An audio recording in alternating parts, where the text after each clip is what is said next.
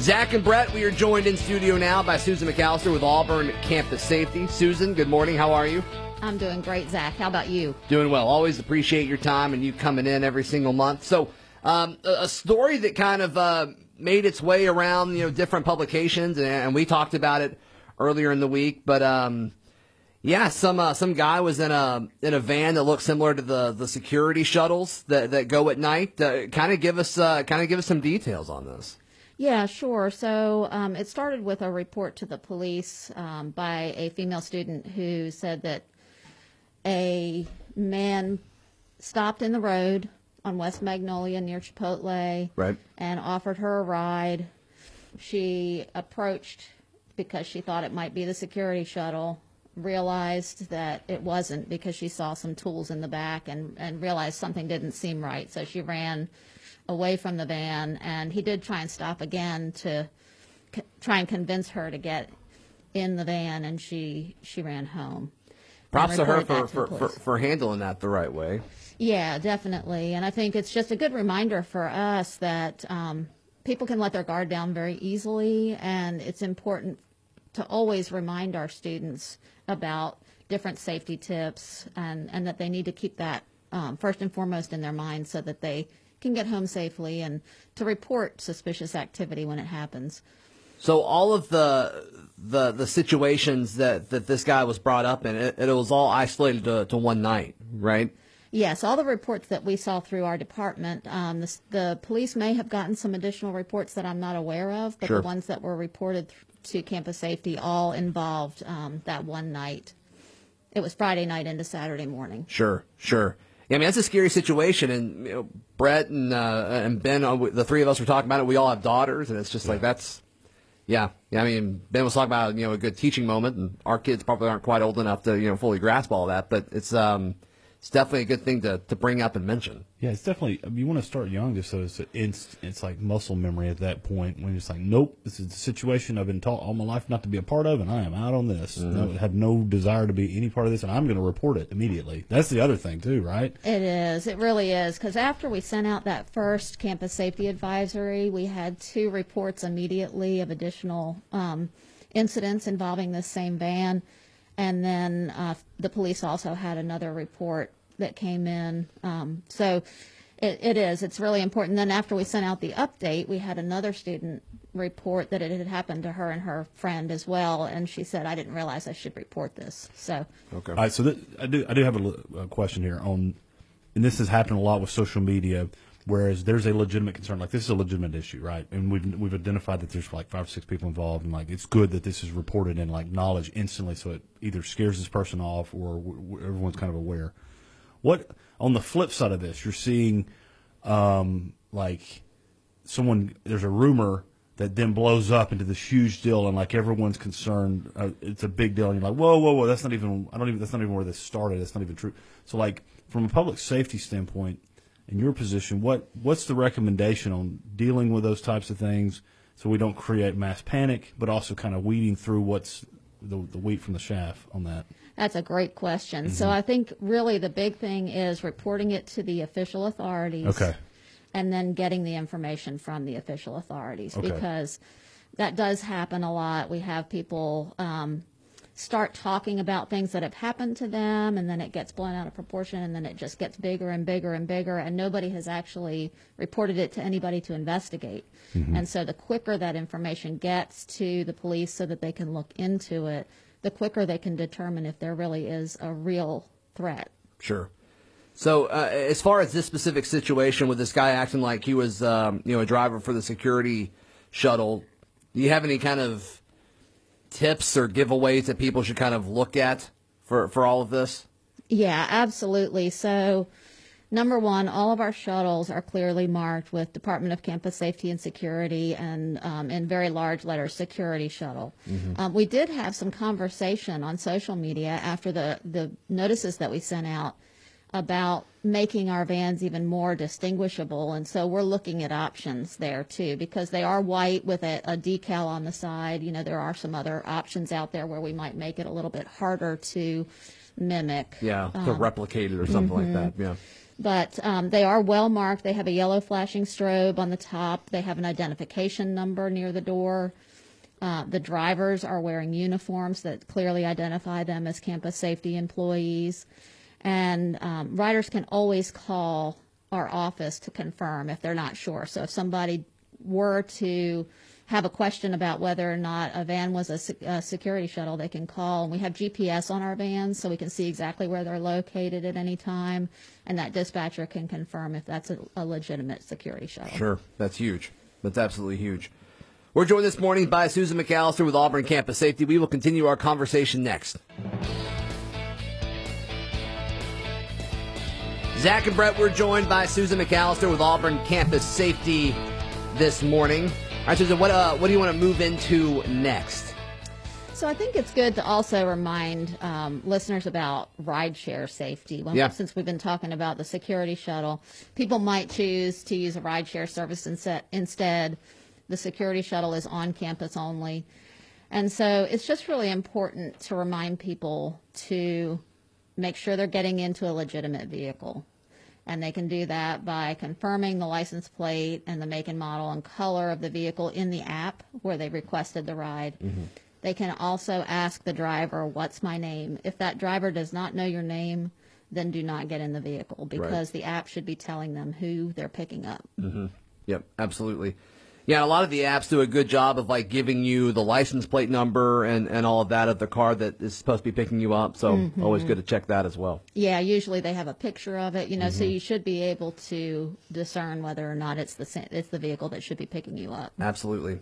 As far as on-campus rideshare and things like that, what are some resources people can get? So there is the security shuttle from 6 p.m. to 7 a.m. is door-to-door on-campus transportation. There's also an agreement with Lyft through transportation services on campus, so people can get a discounted ride within a certain radius of campus, so that's on and off campus. Okay. And there's information on the Tiger Transit website or the Transportation Services website about that service. Sure, absolutely. And then the Auburn Safety app has some features as well. Yeah, so we encourage people to have that. You can have that open when you're riding in a rideshare vehicle so that you can quickly call 911. You can also share your trip details with a friend by using the Friend Walk feature, and that way they can see where you are until you get home safely and you turn that off. Sure, absolutely. Susan McAllister with Auburn Campus Safety joining us this morning. You have some stats here about vaccinations happening on campus. Give us some updates on that. Yeah, so we have administered almost 14,000 doses on campus. Great. 7,500 first doses and about a little bit over 6,400 second doses. Some of those people got their second doses at other locations. And our on-campus vaccinations are going to resume after commencement. We didn't want to be doing any this week during finals. Sure. But in this next phase, we'll actually be moving into phase 3 very soon, which will open it up to people who are not directly affiliated with Auburn, like spouses, dependents, and then eventually we'll move into the general public. Do you have data as to the percentage of not just what the university has administered, but those affiliated with the university have received the vaccination? So we're looking at that. We do not have that data right now, but we've been looking at ways that we might survey the campus community to gather that information to help us identify the level of protection that we have. Because I imagine with the partnership with the two cities, City of Opelika and City of Auburn, did at the mall and then with the university, I'm sure that our community has, especially the Auburn University community, has probably gotten pretty well vaccinated over the 14,000. Yeah, definitely. We know that a lot of people that were asking for vaccine from us early on ended up getting it through East Alabama Medical Center because they had a higher supply early in the vaccination efforts. And so we do know that a lot of our faculty and staff especially, and some of our students got vaccinated over there. Sure. Yeah, over 82,000 shots have been given out through the EAMC's clinic. So I mean that's a great number. Well, It sure is. And this is one of those perks of living in a great community with a great university is you're going to be in situations of peril. There's probably going to be resources, whether it's through the university or through the local municipality, that will be able to protect you and take care of you. Yeah. So that's great. Absolutely. And over 1 million throughout the state. I mean that is a lot. Yeah. That's a huge number. That's a huge number. Fantastic. All right, Susan McAllister with Auburn Campus Safety joining us this morning. Final few minutes of this hour of Auburn Opelika. This morning we are joined by Susan McAllister with Auburn Campus Safety. All right, so looks like there are some campus safety classes coming up. Yeah, we're excited because we're going to start offering our classes in person again Great. in May. Really looking forward to that. We've been offering them on Zoom, but it's just not the same. So Sure. we are going to reduce the number of attendees so that we can maintain social distancing. But May 12th, classes for employees in the morning, employee emergency preparedness and active shooter response. We'll have that again on June 15th. On May 19th, we'll have our CPR and first aid class all day. And then we're really excited to have our first campus community emergency response team training in a while on June 22nd and 23rd. Cool. So employees who are interested in these classes can sign up via FastTrain, or they can email emergencymanagement@auburn.edu for more information. Cool. And then April is Sexual Assault Awareness Month. I know April is almost over, but kind of give us an update on that. Yeah, sure. So we were involved in a variety of activities with Sexual Assault Awareness Month, and there's a planning group on campus that involves different departments. There were some Green Dot activities. There was a Take Back the Night event, several benefit nights for local advocacy groups, and a really strong social media campaign. And just really wanted to remind everybody that we need to be aware of these things year-round, not just in April, and that we all need to do our part to really set a culture where sexual assault and intimate partner violence is not acceptable. Sure. I know, and the council did a Green Dot training, which was I think it's a fantastic program, and that was I think a little over a year ago or more. And that was the big thing. It's not necessarily about creating a stronger Green Dot program so more people are reporting. It's about culture. It's about getting in the minds of folks and saying this is not appropriate. It's not the way that we are with treating people with equity and equality. From your position, are you seeing like that taking shape, like getting some good roots, to use a tree analogy? Absolutely. We see a lot more reports. Anecdotally, I don't have numbers, Sure. but of people intervening. We had one situation, for example, where there was an extremely intoxicated person walking in the roadway, and a couple of people stopped together, got them safely home, made sure that they were safe for the night. Those kinds of things are hugely important. That's cool. That's awesome. And I think with a lot of people, they're like afraid to kind of interject in a situation. But that's where like in the Green Dot, it's like don't be afraid to do that. Yeah. Obviously, you don't want to. You have to use some situational awareness, but for the reality is like no. This is like if you see someone being abusive or you see a situation, like step up and say something because that could mean the difference in someone's life or the future or violence or anything. Right. Yeah, and I think one of the things that was most powerful to me about Green Dot is that you can do something as simple as just saying, "Hey, are you doing okay?" And that can break that cycle, give the person an opportunity to step away from it. So you don't have to necessarily get really deeply involved, but just that simple check-in can be enough to change the dynamic. Right. Absolutely. Or calling for help. Sure. Right.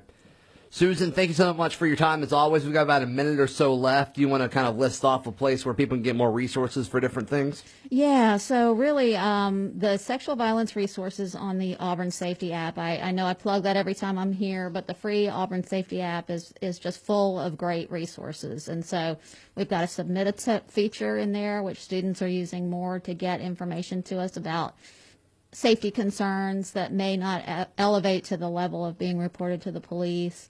We've got the sexual violence resources on there. We've got a lot of other resources. We've got the Friend Walk. And then, of course, I always like to mention Safe Harbor. It's our confidential advocacy services for our campus community, and people can reach that by calling 334-844-7233, which is SAFE. Awesome. Well, thank you so much for your time. As always, really, really appreciate it. We'll chat again next month. Sounds great. Thanks, Zach.